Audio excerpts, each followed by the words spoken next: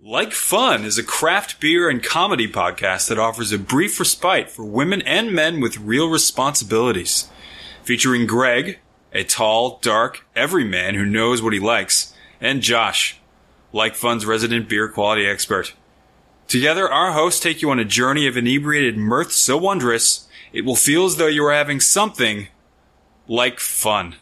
Like Fun is not for kids, unless those kids are from Wisconsin and accompanied by a legal guardian. If that's the case, come on, kids. Have a seat, throw one back, and listen up. Because life is too short not to like fun. I only drink when I'm happy. I only drink when I feel good. I've got what I love and I love what I've got. It just so happens I'm happy a lot.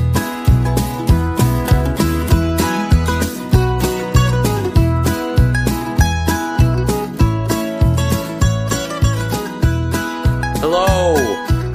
And wow, that was really loud. Hello! Quite loud.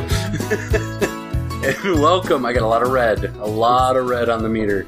It's gonna get loud though. It's gonna get Hello. loud. Yeah, we're starting it off strong.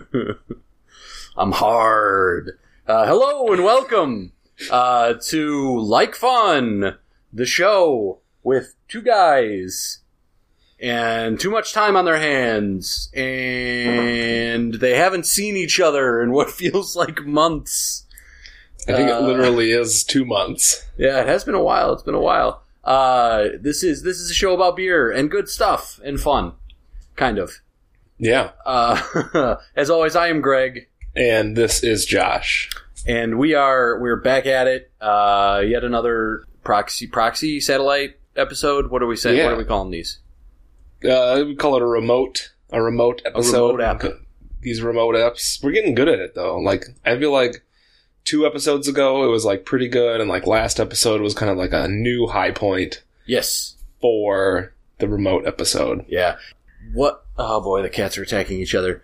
We normally start off the show talking about what we're drinking. What are you drinking, Josh? I am drinking, I was lucky enough to have a friend pilfer me a bottle. I'm pretty sure this won't be on the shelves until this episode comes out, but the people at Untitled Art did it again. They did another Berliner Weiss, this time with blackberry and without the Florida moniker. So it is quite good. I am very impressed. This group keeps getting better and better, and I'm sure, with help from the guys at Octopi, I'm a big fan. The only complaint I have is it's a little thick in appearance, but then it's a touch cloudy, which like when I homebrew them, it sounds like something's crazy is going on over there. Did you put a cat in a bag? No, that's just them, interacting. It's great. I got a spray bottle, but I don't want to get up right now, so. I'm going to get you a super soaker for Christmas. Oh, God. It's just... Teague's not home right now, so the cats are like, hey, Greg, look at us, look at us. Hey, Greg, why aren't you looking? So, anyway, continue, Josh. I want to hear about Blackberry Weiss. It's a little bit more on the traditional end. Like I said, it's not as sweet and fruity as the Florida Weiss series. They did 2 or 3 runs of that, and I liked it, but it was one of those beers where... And these Untitled Arts are always on the spendy side, like They 15. are, but god damn it, they're good. Yeah. Florida Weiss in particular, though, is like one of those where I'd buy a 4-pack and enjoy one thoroughly, slam the next one, and probably never buy it again unless I'm having a really hard time picking out, sometimes you go with what you know. Right, absolutely. A lot of the Untitled Art stuff outside of maybe Hazy and Milkshake are not repeat buys for me. And I like a Berliner, but I prefer, like a Hinterland used to do and are probably going to bring back just a plain old Berliner Weiss. Yeah. I would buy that over and over again. I probably wouldn't buy Florida Weiss over and over again. Yeah, this one I might though. I don't know the Untitled Art stuff though. We've talked about it ad nauseum. I last night I was at Oliver's Tap House or at Oliver's Public House. I don't know. It's down by the hospital in Madison. And they had $5 on tap milkshake, which I was surprised by. At a hoity-toity place like that. And I didn't drink that actually. I was drinking the Octopi Experimental or whatever it is. Oh yeah, how'd you like that? I loved it. I had 3 of them. Because they were so good. So are these releases of their sour, or is this the IPA? It was the IPA, the Experiment 1, or so, I can't remember what it was. They're numbered or something like that. Really cool. And they're not bottling that yet. Is that correct? I do not believe so. I think they do have, they now have a canning line, and they are going to be releasing Octopi stuff in cans. I'm not certain as to which. It's going to be 2 IPAs. Well, it is going to be immediately at the top of my list, if that is the quality that I should be looking forward to, because it was phenomenal. I can tell you that they released Octopi, a canned IPA, or canned double IPA, I'm not sure if I can remember the name of the brand. It was a contract, and it was really phenomenal. So they're getting a lot better at doing the big hoppy beers. Mm-hmm. So I wouldn't be surprised if they learned a lot from that particular experience and released something similar. That's got to be advantageous for them as a contract brewer to get to just have to perfect other people's recipes. But then they get to take what they like from that entire experience and replicate it however they see fit with their house brew. Well, especially with this Untitled Art stuff, where these guys come in and they're like, we want to do a hazelnut porter, and we want to put 20,000 pounds of hazelnut extract in it. And they're like, that is a terrible idea. Don't do that. Also, where are you going to get that much hazelnut extract? They're like... Don't ask us how we operate. Are you on the dark web? Like, what is the... I think that was an argument amongst the brewers and the Untitled Art folks at one point, was like they wanted to put like, like if you make like a batch of cookies, right? And there's like that 1/4 of a teaspoon of vanilla that you put in there. They wanted like, we want like half of the batch to be that. Like we just want soupy vanilla cookie stuff going on. That's interesting. All right, so I want you to hold on to that thought, because I got something for you later on kind of about that. And maybe that's the theme for the episode. Soupy vanilla? No, it's going to be flavors. Maybe I'll call the theme early. Flavors. Yeah. Yeah, so that's what I'm drinking. Untitled Art, I love most of their stuff. Hazelnut, even though I think the guys down at Octopi talked them down and they didn't put as much in. Their sweet stouts that Untitled Art puts out it's too much for me. That's definitely one of those ones where I get like the little taster, down at Octopi or out at the bars, and I'm like, yep, I chose the correct amount of this to buy. But, hazy and milkshake are just, diabolically good. Yes. Gotta love them. Yeah, we bottled our quasi. It's not really a clone of milkshake, but it is a lactose-based IPA. Mm-hmm. Dry hopped. We bottled it. I got 20 of them chilling in the basement right now.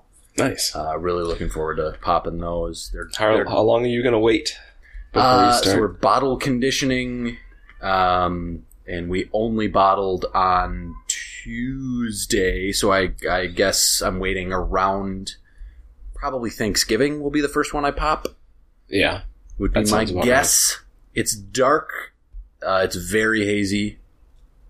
I'm intrigued. We've sampled it throughout. I've enjoyed it. I don't think it's as good as milkshake, but we put cranberries in it. Cranberries. And they barely come through, but there is like a little fruitiness to it, which is kind of interesting. So, And actually, we brewed a second time, and we made a holiday-esque brew. Did I talk about this on the last app? I can't remember. Oh yeah, I think you briefly mentioned it. But we ended up putting roasted chestnuts in it. Oh no, you did not mention this one. I don't think. Yeah. Boil. And then we're going to include in the secondary fermentation figs and a little bit of spruce extract. So it's that going to sounds be Christmas morning, essentially. Christmas, Yeah. like midnight mass. I don't know what we want to call it. I don't know. It doesn't Mass matter. isn't bad. Yeah. But anyway, so I know you were going to ask me, so go ahead and ask me. So, Greg, what are you drinking today? Oh, I'm really glad you asked me, Josh. Right now I'm finishing up a bomber of rainbows and lollipops from the Fermentorium, one of my favorite breweries. Even though I think that the place is abysmally set up in the interior. When you go to actually go to the tap room, it's very it's hard to get the attention of the bartender, but their stuff is good. Yeah, no, I love juice packets. Yep. So Rainbows and Lollipops is another one of their IPAs. It's good. It's just, you drink it and you go, you got it right. I love this. But I am actually about to, in a very excited way, my wife secretly, we just went shopping, and I guess this sort of qualifies as my what's good as well. We went booze shopping for our, fake Thanksgiving that we have early with her family up in Iron County. We're going to leave tomorrow and go up to Iron County the weekend before Thanksgiving. And so we went and we spent $100 on alcohol to take up with us for 2 nights. And one of those nights we get there at probably, 9:30 at night. So, but I'm psyched about it. I bought so much fucking wine. And, the beer that she snuck in to the basket when I wasn't paying attention is one of my favorite. It is Hitachino. Have we talked ever about Hitachino on the show? No, I don't think so. So you're Why don't you familiar with it, explain? Josh? Are you familiar with it? Very slightly. It's Okay. been a long time, I think, since I've had it. So it is a Japanese beer. And frequent listeners to the show, all one of you, will know that I have a fascination with Asian beers. Hitachino is not like all those sort of dime a dozen, swill 'em, while you're eating your Korean barbecue or your hibachi, what have you, hot pot. Those are words. The Hitachino is like if the Japanese were told to really concentrate and make a beer. And we all know what happens when the Japanese concentrate to do something at their utmost. It's incredible. So I'm about to pop a Hitachino White. It's an adorable, you pay about $5 for a 12 ounce bottle at a liquor store. See, now that you say white, I can definitely picture the bottle. I've definitely had it. Yeah, it has an adorable red owl on it. Yeah. And I also have a love of owls, which makes this the perfect matchup. It's an Asian beer with an owl on it. And it's a white ale.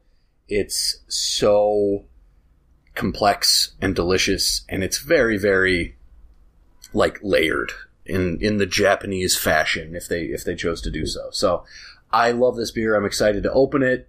But that's what I'm drinking right now, and I am excited about our review beer. I don't know what to say. It'll clear the palate. Flavors. Bedtime. Flavors is the theme.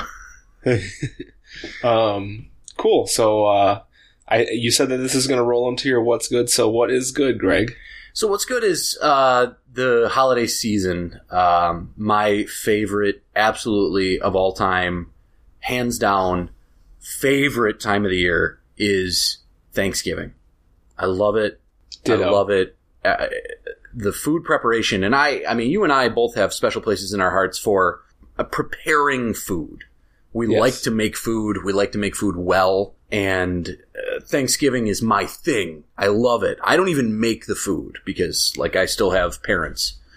So they have to make the food. But it is this holiday which is designed seemingly for me in that, let's see, let's count down all the things that are great about Thanksgiving, right? You ready?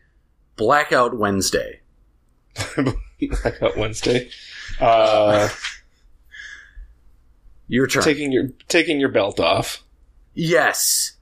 Football during the daytime on a weekday that you can watch. I will add to that all day. Yes. All day. And you All have day. nothing to do, most people, but watch the games. Yeah. Boy.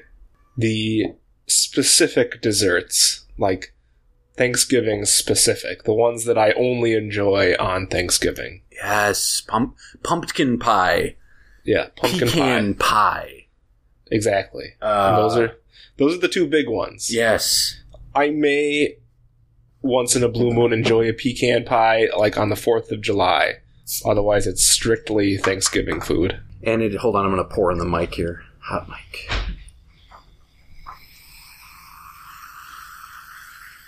Oh, God, the way it settles out. Anyway, Hitachino people.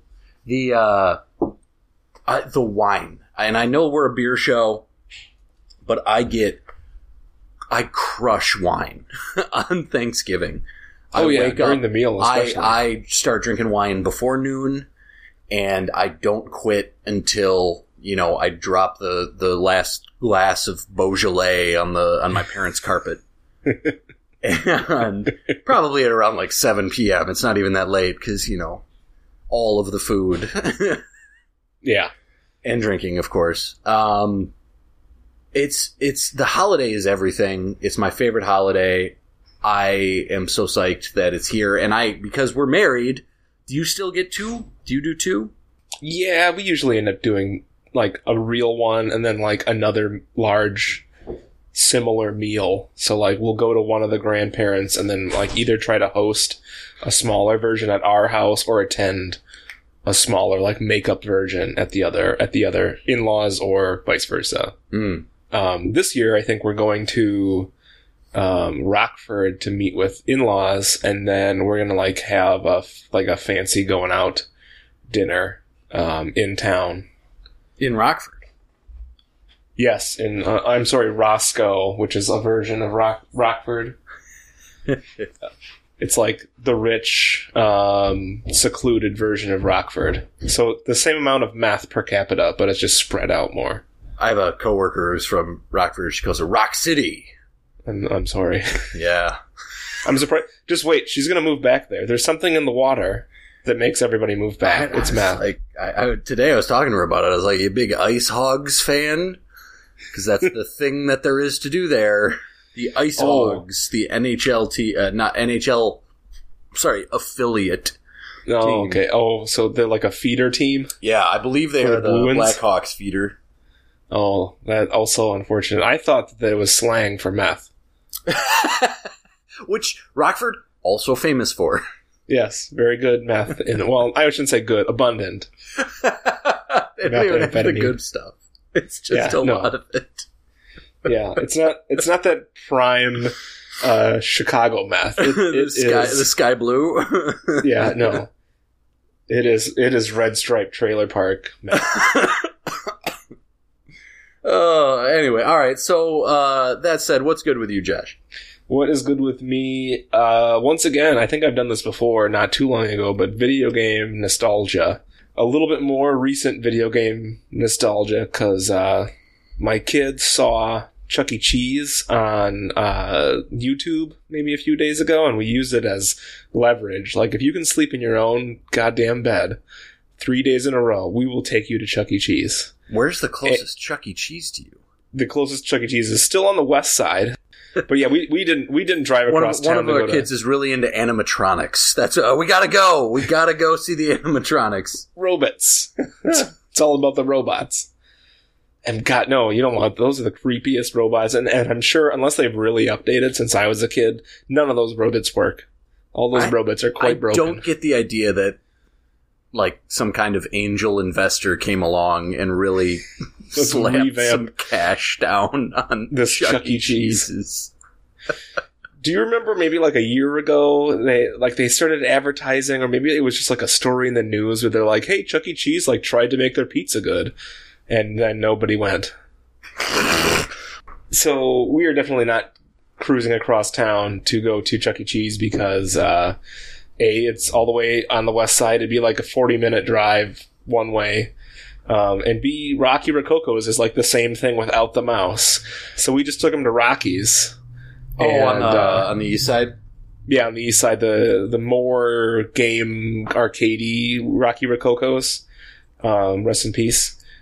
But but it's like the same deal. You know, you put tokens in, you get tickets out, and then you buy a thing. But the coolest part about it, and I wasn't there to see this, but my wife took him up to the counter and he picked out a Minecraft diamond sword. I don't know if you're familiar with the game Minecraft. I'm familiar with Minecraft. Hold on, my wife is just jingling keys directly into the microphone. Oh, okay. Throw these keys at the cat. Go on, yeah, throw them at the cat, dear. Go on, Josh, I'm sorry. Anyway, so universe building, Minecraft. So they give him his diamond sword and he holds it in the air and he only knows of Minecraft through like really short YouTube clips. And he holds the sword in the air and he screams, "I am Minecraft."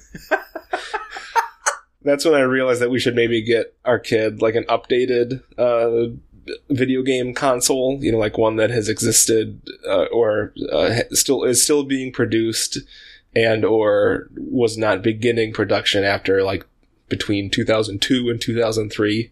No.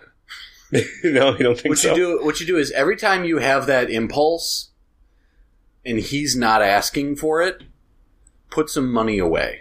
Oh, okay. Put a little bit of money away. And then finally in, I don't know, fucking second grade when he comes home and he demands the video game system because, you know, he saw his buddies or whatever. Then you'll be able to go, well, I have all this money to buy you that system. What are you going to do to earn it? Yeah. You know, like, because I remember that. I remember playing Grand Theft Auto for PlayStation 2 for the first time and being like, I need this immediately. No concept of money, really. Yeah. And if my folks would have just like held out a premise to me, oh yeah, we'll get it for you, but here's the deal. I don't think I would have had a choice. Huh. Yeah, I see that, but I also see that Josh wants a Nintendo Switch almost as much as he thinks that Wallace deserves it. You're weak. Yeah. Having said that, though, part of the reason why I was thinking about getting it is just because I'm reading the reviews for the new Mario game, and they're just kind of comparing it back to like the feeling of freedom that kids had when Like you started playing Mario 64. Oh God, Mario 64. Yeah. Sixth grade, right? Would that have been right? Yeah, that sounds about right. 6th or 7th grade, I would say. God, right? it was wild. Yeah, because it was all of a Go sudden anywhere. you can go in any direction: up, down, left, right, back, forward, A, B, A. I think that's a different game. Yeah, I think so too. But yeah, so that's my... it doesn't really mean that I'm actually going to get it, but I think if I'm presented with the opportunity like I was with the Wii back in the day, where I heard tell... This was when the Wii was new, that Target was going to do like something like first 12 people in line, $50 for a Wii, but then you got like a... I don't know what it was, like a $10 gift card to spend on games or something like that. So it was kind of a ruse to get you to buy a couple of games along with it. So they would break even, and only for the first 12. And I drove by, and it was the night before, and there were only like 6 people in line. So I totally could have had one. I didn't do it, and sort of regretted it. But I think if the opportunity presents itself again, I'm sleeping in a Target parking lot. I waited in line like overnight, not for anything free, just to get Halo 2 right when it came out. Yeah. So, and then I skipped my classes the next day to play Halo 2. Yeah. And immediately we were all like, the gravity's all fucked up. What did they do to the physics? Anyway. Didn't that begin the Halo 1 rebellion of whatever year that was? Because we all just decided that Halo 1 was much better. God, this is stupid. Why did we not... We need to go back. Yeah. We have to go back! And then we started playing the earlier version of Halo, and then we started the rivalry with the dorm next door, and then Derek almost beat up that guy. Yeah, I remember that. That's a long story for another day. And all the other guys in that dorm, like, let Derek in because they wanted that other guy to get his ass kicked because they all fucking hated him. He was desperately asking for it. All right. Anyway, so I tried to come up with some good stuff for us to talk about, and I came across a few options. I mean, top of the list was, while I was doing research, I found this article talking about the new Taco Bell going in on State Street. Josh, are you aware of this?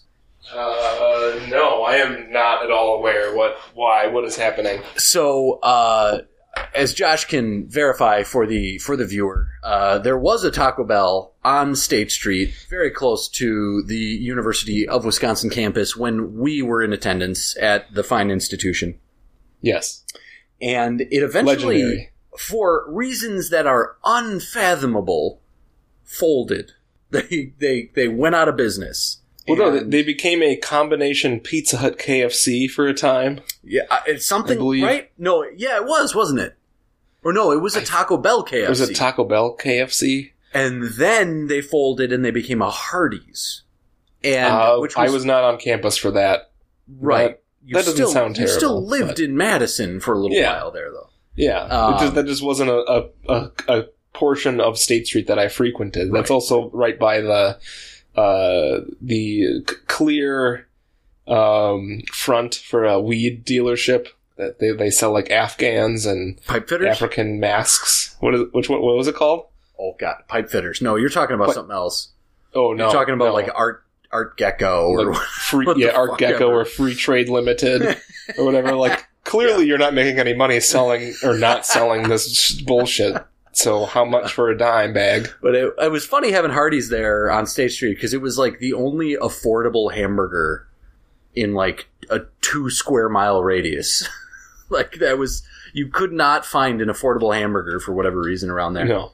But anyway, so right. it's not, so that went out of business, and now Taco Bell is coming back to the exact same location like 10 years later, maybe not quite.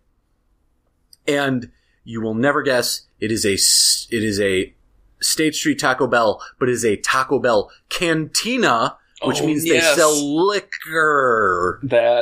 That I feel very sorry for the manager of this particular establishment because that is not a good combo. Well, the city council agrees with you, and they're giving them trouble with their liquor license. But that's not what I want to talk about. I was like, okay, well, that's too easy. And then I came across a story about the tax plans that are going through our fine Congress, arguably the best Congress that we've ever had in this nation. Arguably. I'll agree with that. And Hold up one sec. Before you go any further, I just want everybody to hear this really loud and clear.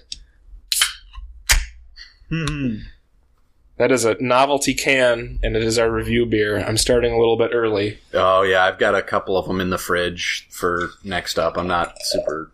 All right, whatever. Anyway, you were talking about Congress. Yeah, Congress. The Senate tax plan, the Senate version of the tax plan, has sizable reductions for essentially all producers, maybe with the exception of craft brewers. Which is fucked. But That is totally fucked. there's a liquor provision in the tax plan which would reduce the excise taxes on American-made beer and distilled spirits, a change long sought by the industry. This is USA Today, by the way, so there's probably many, many subtle details to this plan, which the kindergartners who wrote the story could not comprehend. But so the article focuses mostly on wine, but they are seeking in general big cuts to the excise taxes. You know, like the big right on the top taxes that they apply to the by gallon production usually. Or is it the barrel tax? Is that, or is that a state tax? I don't. That's a great question. I believe the barrel tax is a type of excise tax, but this would be the federal. So it looks All right. like, I mean, they would be decreasing significantly taxes on more alcoholic wines, as well as significantly reducing taxes on spirits. So, and then also like taxing sexual predators or something like that. This is making this tax plan sound amazing. I'm not trying to do that. So we're not going to talk about this one. This is the one that I was like, we could talk about that, but no, we're not going to talk about that one. I'll tell you what we're going to talk about. We are going to talk about critical review in the Chicago Tribune that relates to what you were talking about earlier. Oh, okay. We are going to talk about this. This is by a gentleman, Josh Noel. Oh, we kind of know of him on Twitter. We go back and forth occasionally. Okay, so he wrote this article. I'm not going to tell you the title of the article. I want to first read you the first section of the article. Okay, so this is from today. This is from today. All right. In the Chicago Trib by Josh Noel. I'm sorry, I don't know Josh. Here it is. Remember that Budweiser commercial that lit up craft beer a few years back? It mocked people who dared to smell their beer, who cared to think critically about their beer, who created such things as pumpkin peach ale. Well, turns out Budweiser might have a point. Okay, I'm going to stop there. So he went to FOBAB, the Festival of Wood and Barrel-Aged Beer. Yeah. And he decided, he has counts here, he has numbers here. Of the 376 beers poured at FOBAB, about 50 were this type of beer known as pastry stouts. Are you familiar with pastry stouts, Josh? Yeah, I'm trying to think of an example that I've had recently. Geez, like, not milk stouts, but like the big ones that have like raisiny sweetness going on. Yeah. So it's, his examples are, I'm going to summarize his point here, but he says that, it used to be that stouts would be aged in barrels and they'd show off the beer and the barrels, but today they throw in flavors like coffee, vanilla beans, coconut, cinnamon, chilies, cacao nibs, and he makes a real point. He emphasizes cacao nibs. And then he goes through all these different beers that are like, let's see, what are the names of the beers? He names them barrel-aged German chocolate cake, bourbon barrel-aged super shake, bourbon barrel-aged gingerbread imperial stout. And he goes on about this. He is not a fan of this. Clearly, no. What do you think about this, Josh? So, I grew up, I was indoctrinated into the beer world while I worked for the USDA, and they were big on, the Brewer Association and BJCP guidelines, and, the guidelines, I believe, allow for, barrel character in barrel-aged beers, and, if you're going to judge one of these pastry or specialty ales as, a Russian Imperial Stout or an American Stout or whatever, it's probably not going to score well, but that's why we have specialty categories. Mm-hmm. You know what I mean? Like, some people want their porter to taste a little like coffee, and some people want it to taste a lot like, a regular sugar-filled coffee from Pennsylvania. And that's a thing. Like regular coffee is a popular beer. When it comes to the argument, like, this beer doesn't taste like beer, well, a lot of well-accepted styles don't taste a ton like what we tend to think of as beer. Like, the American lager, the American premium lager, and the American light lager aren't the be-all, end-all. In beer. Yeah, so you've kind of led into his secondary point here, which is interesting, and this is actually where I think the point of contention comes up. And I'm intrigued. I think this is a sort of a vein that we can mine a little bit. Yeah. So his point, and I'm going to quote him here, and again, this is Josh Noel from the Chicago Tribune from today. An obvious parallel is unfolding in the IPA realm, where hazy IPAs, also known as New England style or double dry hopped IPAs, have become an industry hit for their marked fruit-forward sweetness and astonishingly low bitterness. But there's an important distinction between hazy IPAs and adjunct stout. IPAs are trending sweeter due to advances in hop farming and the processes behind how IPA is made. Love it or hate it, I guess he falls not on either end of the spectrum, just right smack dab in the middle. Yeah. Hazy IPA is truly an innovation, Okay, so he then goes on to say that, like, the stouts that he's referring to is all about people adding things that are not, according to Reinheitsgebot or whatever, part of the beer making process. So he's saying that we can change the way beer tastes as long as we use the things that are traditionally supposed to be associated with beer. Thoughts? Coming from an idealistic point of view, I suppose, let's use, any brewery that originally comes out and says, we adhere to Reinheitsgebot, eventually says, we adhere to Reinheitsgebot in spirit, and then they just kind of throw it out the window. Like, no one sticks around with that because it's fun to add other flavors to beer. Now, having said that, do I think that they should compete on the same level? No. But I like a cranberry goza here or there, or a German chocolate cake double imperial stout, just because, just like all these, like I was saying before, with these untitled art beers that go a little bit nuts. Exactly. I want to get my 4-pack and be like, oh, I have had that now.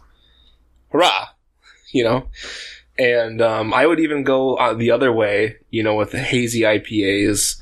I don't think they're really anything new or crazy. It's just a weird yeast and more dry hopping. It's a homebrew mistake that sometimes tastes great and sometimes looks as terrible or tastes as terrible as it looks. That makes sense to me. I really think that, like... Oh, the cats are at it again. I understand his point about perhaps, if he's going to go to this festival, and in his view, this particular festival is supposed to showcase this type of beer meets some type of aging. Yeah, if you go to a barrel fest or a Firkin fest, you're not just going to get, like, Pilsners and Porters. You're going to get, like, they're going to put shit in the barrel or the Firkin. That's what those festivals are for. Right. But yeah, like, showing up to a thing like this and then writing a review about this event, which sounded like a great event that I probably would have enjoyed. It's like Mickey Rooney shit, is that am I thinking about the right guy? Yeah. What grinds my gears? Yeah. I went to a locksmith convention the other day, and you wouldn't believe the new kinds of locks they had. 7-pinhole locks, 9-pinhole locks. How many pinholes do these locks need? God damn it was a stupid festival about locks. Yeah, Why don't they make locks the way they used to, with skeleton keys? Any idiot could pick them. I'd never get locked out of my house. I get the fascination with complaining, and to be fair, he doesn't just complain. He does talk about the fact that people love him. Yeah, he's a good writer. He's done other. This isn't a good summary of his work, right? But still, you still get a little taste of that. I even saw a lock that you could open with a kind of card. You just hold the card up to it and it opens. What good is that? Oh, God rest his soul. That was good TV. What's he gonna complain about this week? Do you know what my favorite kind of cookie is? Fig Newton. Have you seen the cookies that are out there today? Chips made of chocolate in them? Oh. Revolting. Anyway, so yeah, I thought that was worth our time, and I think it leads us very well into the review beer, which we should announce after the break. Yeah, take a little break. All right.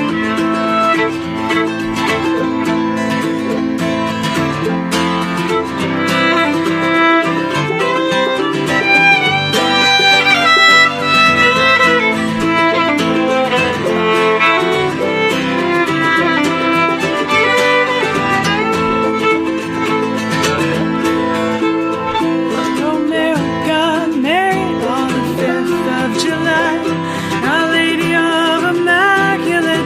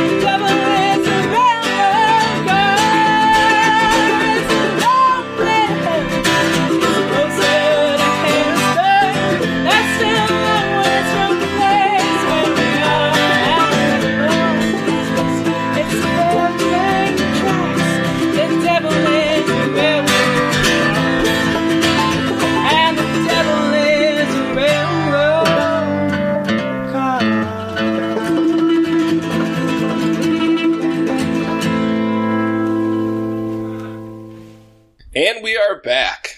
We are reviewing Anheuser-Busch's Bud Light, which I have just recently poured the rest of my novelty 25-ounce super tall boy into my decorative New Belgium glass. And it didn't fall apart, so it must be drinkable.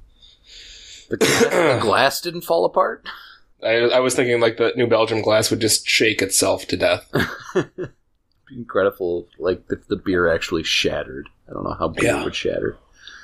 Yeah, I was not psyched about this one. I'll try not to just like make light of America's somehow most popular beer. It is what it is. We've done. We actually haven't done like a ton of straight up, commercial example type beers. Yeah, well, because they're a treat when we do them. The listeners and the viewers, they love it. They do love it. They crave it. This is the content they crave. But, Bud Light, Coors Light, Keystone Light, Michelob Light, Miller Light, and Old Milwaukee Light are still, and have been for quite a long time, BJCP examples of the 1A, the first category listed in the BJCP American Light Lager. Highly carbonated, very light-bodied, nearly flavorless. They literally say that. You ain't in the first or description. last. And of these, I think Keystone and Bud are neck and neck for most colorless and most flavorless. Which, if you want to throw a lot of them back, isn't such a bad characteristic. The only thing is they got to be consumed like ice cold for them to be worth drinking. Yes.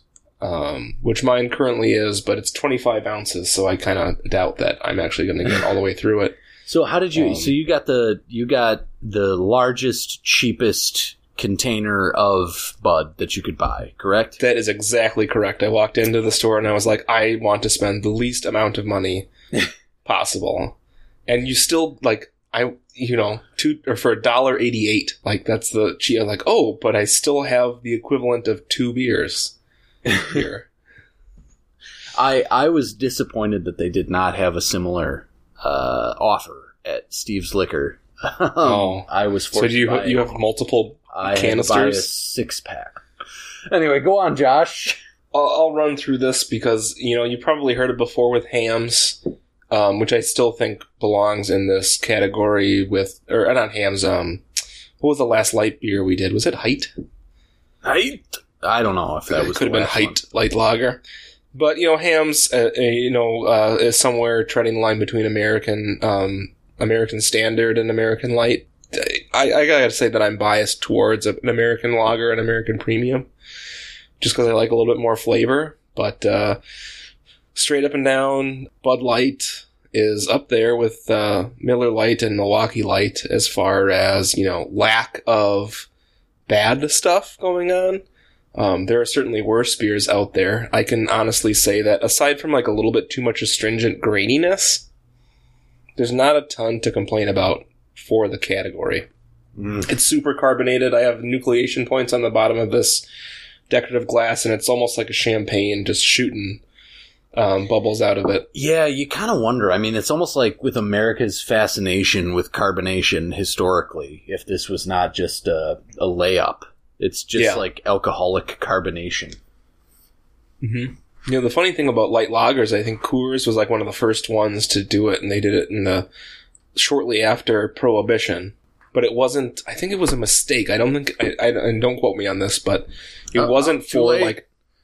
What's that? It wasn't for diet conscious, drinkers. I don't know why they made it, but I think it was Rheingold Brewing actually made a beer for dieters, and then Miller acquired that recipe, and that's where Miller Lite comes from. Interesting. And that's where that's when they started doing sports stuff. So the reason why Miller at first was the big sports beer was because they developed this, or they stole or bought this diet beer, and kind of started doing what now we attribute to Michelob. Where, like, be good at sports, drink Miller Lite. Michelob Ultra Light. Yeah.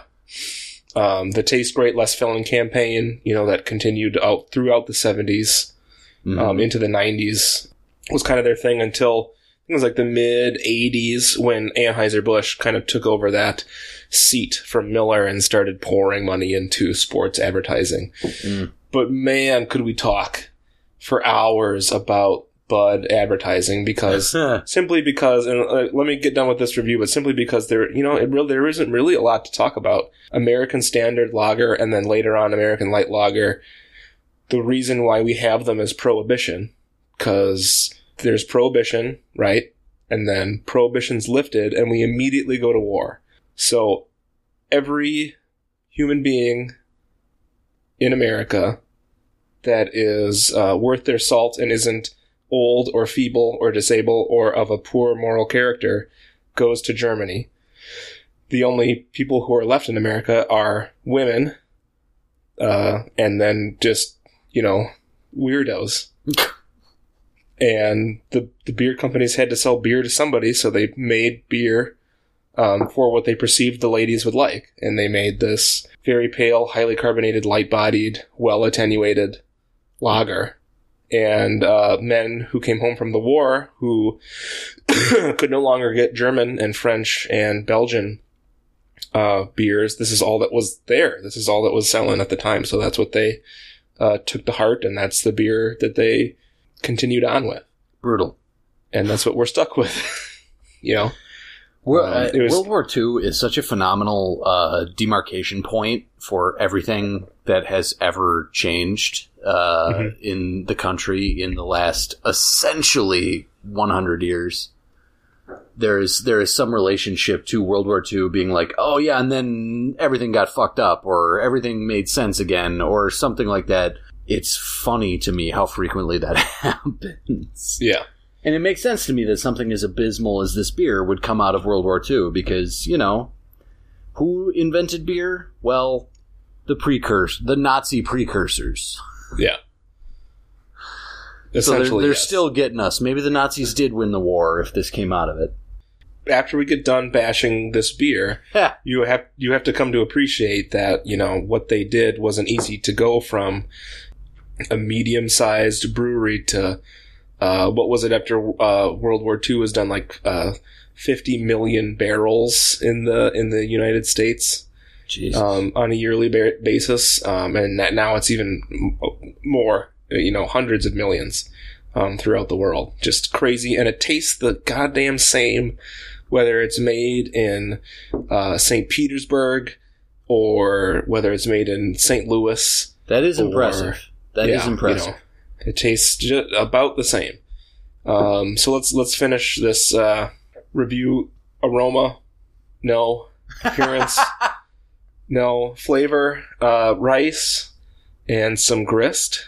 Not corny, but there is some distinct malt. Low bitterness, low hop flavor, highly carbonated. The sweetness that would come from the rice and the malt balances out like the highly carbonic flavor. I seem to remember Bud Light being distinctly sweet, but this is having it again. Having it again, I'm thinking, if there is this sweetness, it's being balanced out, not by the hops, I don't think, but by just the carbonic bite. Could also be Bud Heavy that we're thinking of. I think Bud Heavy is much sweeter. Mouthfeel, water-ish. I complained about height being watery. I think Bud would give it a run for its money. Oh, yeah. It's a 38. I was thinking I was going to give it a 40 just because it's a commercial example. It should be at least a 40, but I've recently had a Miller Lite and an Old Milwaukee Light down at one of the local establishments just because, one for the ditch.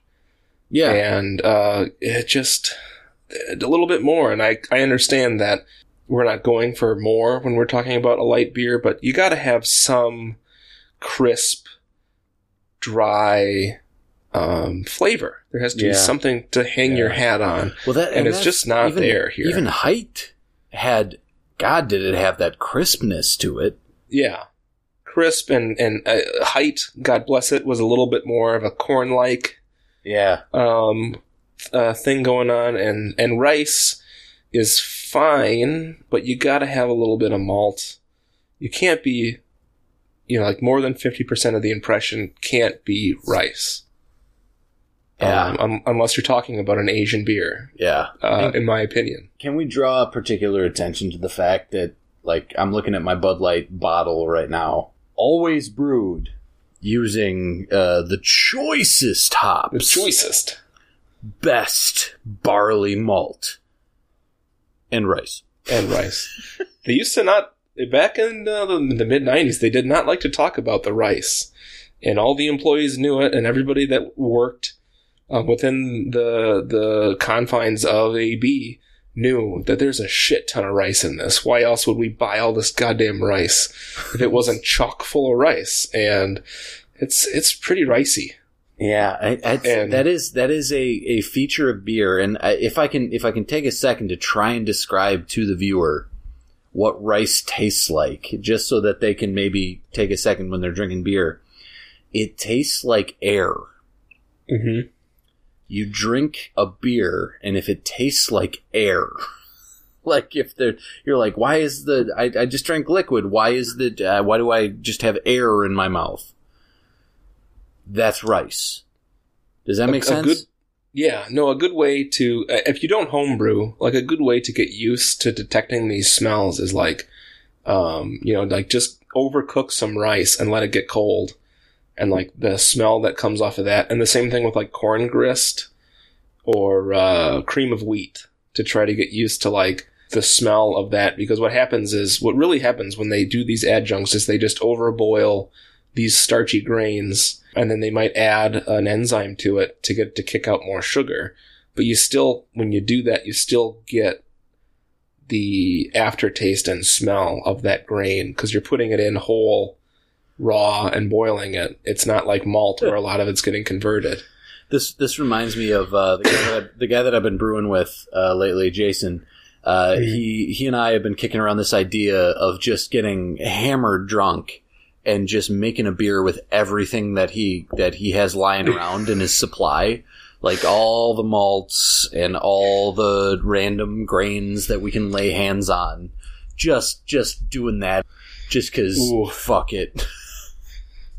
That does sound fun, but I can guarantee you that is going to be a wild beer. Yeah. Not because when you get drunk, you just get sloppy and it's going to get infected. Not because just adding tons of grain to the mash is going to be bad. Sometimes you get lucky and you get good stuff coming out of that. But yeah, no, it's a fun hobby. I encourage everybody to try, at least like the 1 gallon batch, especially if you can do brew in a bag. It's like super fun. You learn a ton about why beer tastes and smells the way it does. It is absolutely. And I like to cook. I'm good at cooking. God damn it, beer is so precise. Yeah, it's very, to get what you want, to like say, I want a cream ale, and I want it to be like a commercial example. I want it to taste like Old Style. Even that, you think Old Style would be an easy one to crack, because you could go to the store and buy it for, a 40 is what, $2.28. Yes. But no, it's that is harder actually than making like an okay American Pale in a homebrew kit. More because any flaws show, because it, lighter beers. Any mistake that you make shines through what it's supposed to taste like, which is another kudos to companies like Bud Light, or to companies like Anheuser-Busch and Miller. These beers aren't easy to do well. No.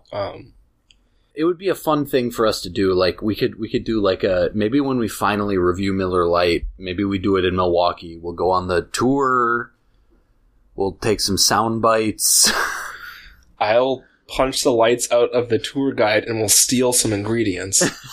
And we'll run it back to Mike's place, and we'll try to brew a clone from stolen ingredients. I have taken that tour twice, and I have enjoyed it. This is an example of what no one who listens to this program, with the exception of the Garbage Man, likes Bud Light. Yeah, no one likes it. why would you listen to a show about beer if you were like, man, that Bud Light is good? Like, Yeah. you would listen into your NASCAR how to set up your TV antenna so tornadoes don't carry off your trailer / Bud Light podcast. all very good Bud Light tropes. Yeah, that's what you would be listening to. Nobody listening to this show likes Bud Light. Likes Bud Light. It's a beer that I tolerate when it's offered to me at a barbecue. Clearly, I'd much rather have a Hamm's if that's the kind of thing you're going for, or an old style. I encounter this very frequently at concerts where they clearly they're just like, this is the only game in town. They bought them. They the venue sold their soul. Yeah, and this is the one that is the most profitable for them. Yep. And is it a bummer? Because my absolute favorite, I was talking to my wife today, my absolute favorite thing, if I could have my choice of things, I would stand at a heavy metal show in the back where I can just like stand there and not have to worry about anything. But I would be drinking a lot. Mm-hmm. And I go to these concerts and they're like, oh, we'll have a Bud Light. And I'm just like, motherfucker, you interfered with like the one thing that I love. So I still drink them though. Because at that point it's like, you're a hostage. That's one thing. You got to move to like the Twin Cities, because every concert that I've ever been to in the Twin Cities, for some reason, they know that crowd. And they always have one or two, either like Indeed or Surly on tap. Oh, nice. But it's always right next to Michelob Ultra and Grainbelt Premium. But I would still drink. I'd still prefer Grainbelt over this. Is that the last one we've done? We've done Grainbelt. Yeah, that was the last America or 1A or 1A or 1B that we've done. Grainbelt has character, at least. It may not be the best, but it has character. Yeah. It's still American, I think, owned, or have they been bought by one of the big? I can't remember. It's probably bought out. Yeah, and that's the other thing is like all of this, the advertising. We haven't touched on it yet, but fresh, smooth, real. It's all here. Be yourself. Make it Bud Light. It's a Belgian company that has stakeholders mostly from China in it. It's about as American as a Toyota. That's how American Bud Light is. I don't know. This beer just eats at me because it is so consumerist. And I believe that my talent on this show is to represent the consumerist perspective. And this beer sucks. So I really don't know how to fairly discuss it. Yeah, it's not easy for me either. Giving it a 38, which means that it is still decent. Like if you were to homebrew this, and especially if you were gunning for a Bud Light clone, which is an example for the style, this is still a good beer in that respect. I should say, to clarify. Let's see if we can't clarify it for the listener with a few questions. All right, so give me 1 second here. Mm-hmm. So I gotta pull my flash frozen Bud out of storage here. All right, let's drink some room temperature Bud Light and answer these questions. Hit me. If Bud Light were a Tarantino bad guy, which Tarantino bad guy would it be? I just got done last night. I watched the end. I had to split it into 3 parts for God knows why, but I watched the new Tarantino Cabin in the Woods flick, the Hateful Eight. Oh yeah. I've seen that. Great flick. Yeah, well, he doesn't do many bad movies. No. So it's gonna be Django Unchained. Okay. And it's gonna be the the fucking, oh god, what's the guy's name? Remar. He was Dexter's dad on the show Dexter. James Remar. James Remar. Because he died because he got shot in the head in the first scene. See, that's why I don't remember him. Yeah, he was the guy that was who was dragging Django around, and he wouldn't let Christoph Waltz have access to Django.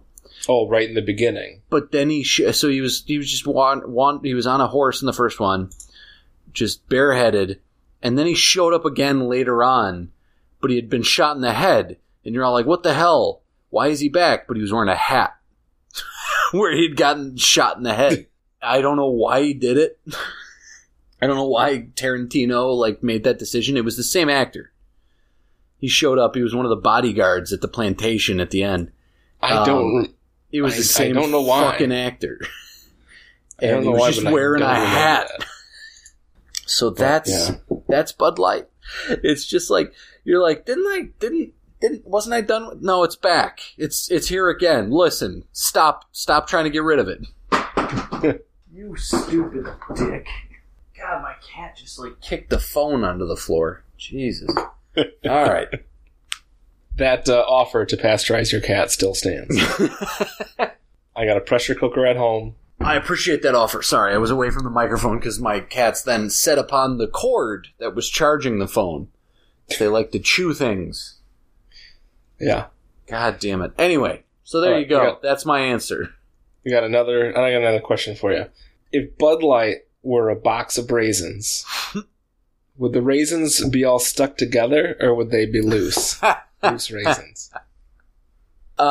Jesus. It's a little nugget for frequent listeners of the show. They would be so tightly packed at the point where you would just have to, jaw the thing like chewing tobacco. There's no other use for them at that point. Like a California raisin version of hardtack? Yes, exactly. Because that's, you would only sustain yourself on this. You would not... You wouldn't bake raisin bread with it? No, you would not. You would make no desserts? Enjoyable. Yeah. All right, that's good. Okay.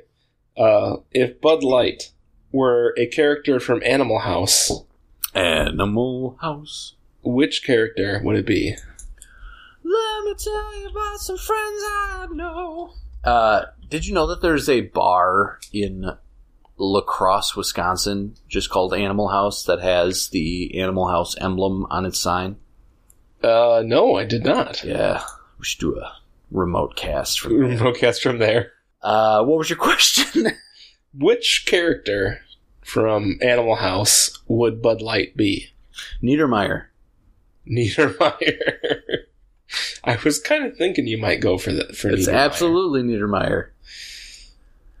How does it feel to be an what's independent? the line? Yeah. How does it feel to be an independent? Sorenstein. How does it feel to be an asshole, Niedermeyer? Yeah. What did he say?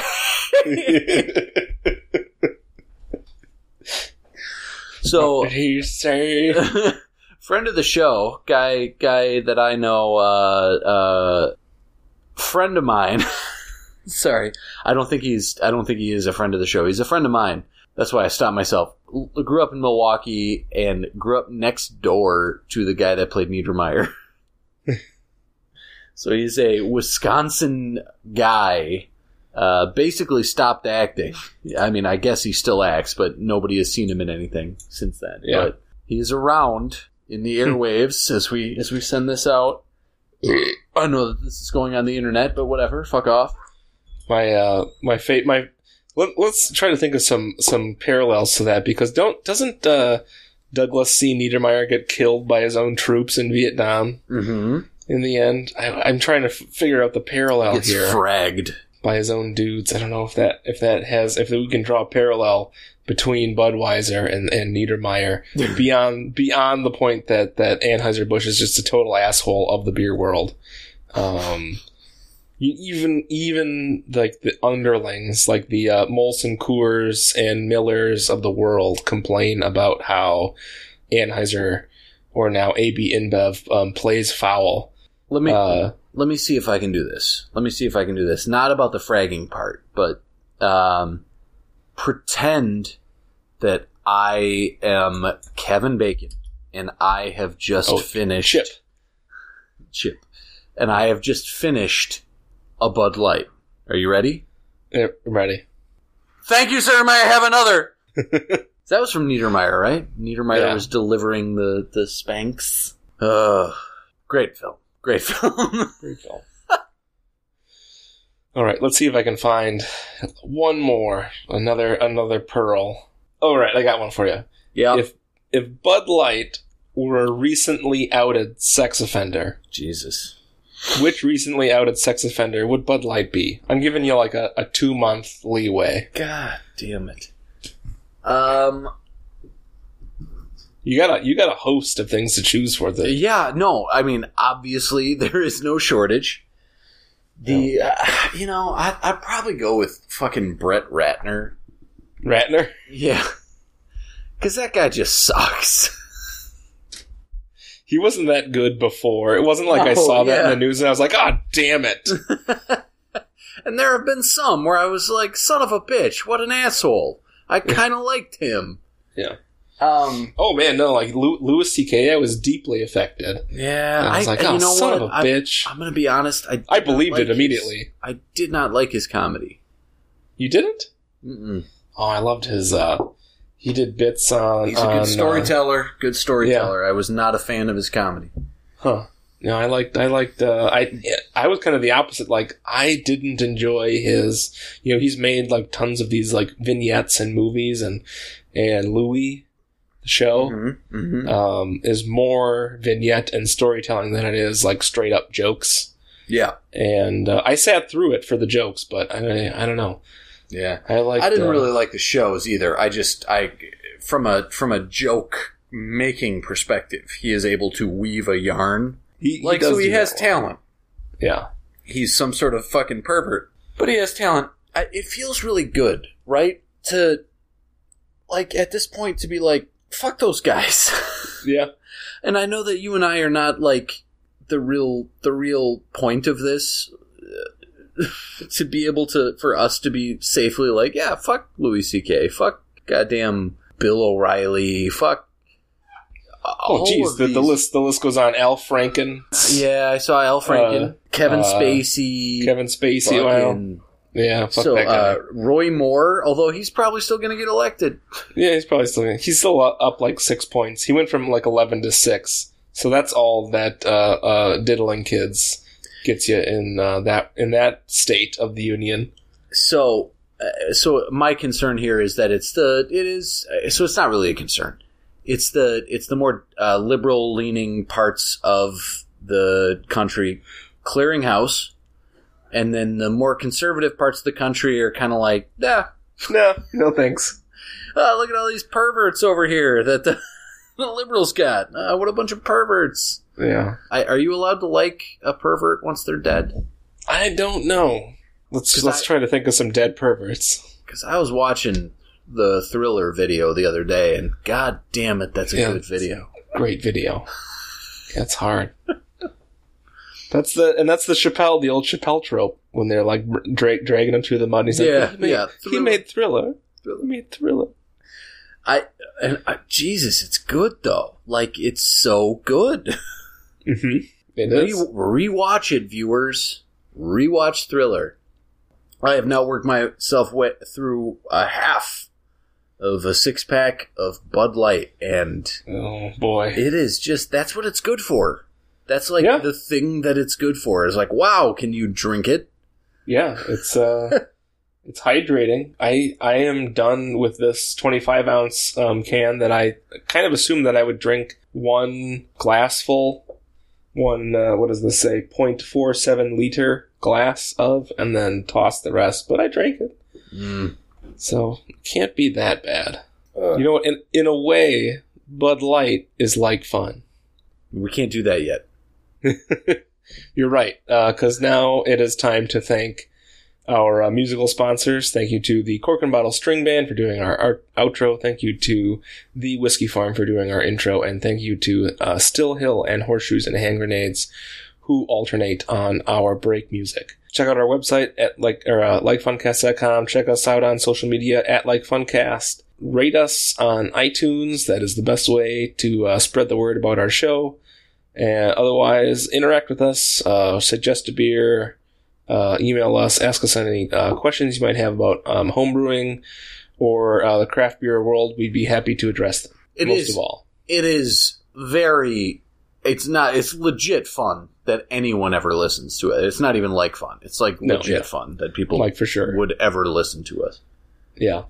Even when that weird dude, I think, or a weird corporation that they want to write essays. I don't know if you've been to the website recently, but they spammed us with a whole bunch of like comments like, great episode.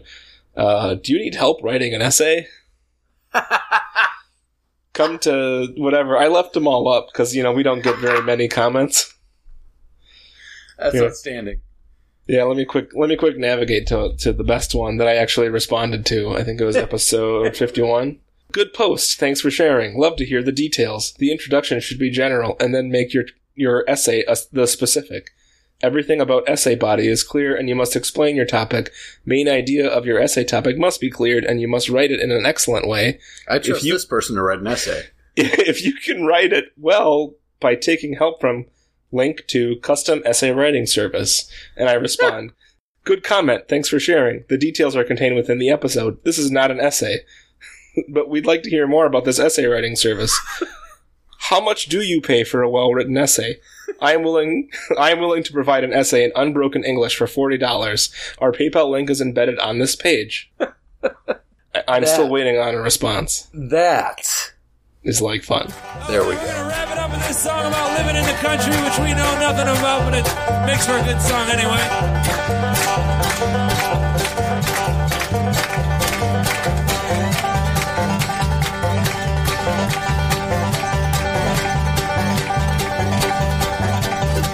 Oh yeah, that sounds nice. When you live in the country, everybody is your neighbor on this little thing you can rely. But I'll come see you and never ever leave you. Say you all come and see us. Bye bye. Y'all come. Y'all come. Y'all come. Y'all come. You all come and see us now and then. Y'all come. Y'all come. Y'all come. You all come and see us down in camp. Well, Grandma's wishing you come into the kitchen and help to do the dishes right away. When they all start leaving, even though she's grieving, you can see Grandma say, y'all come, y'all come, y'all come, y'all come. You all come and see us now and then.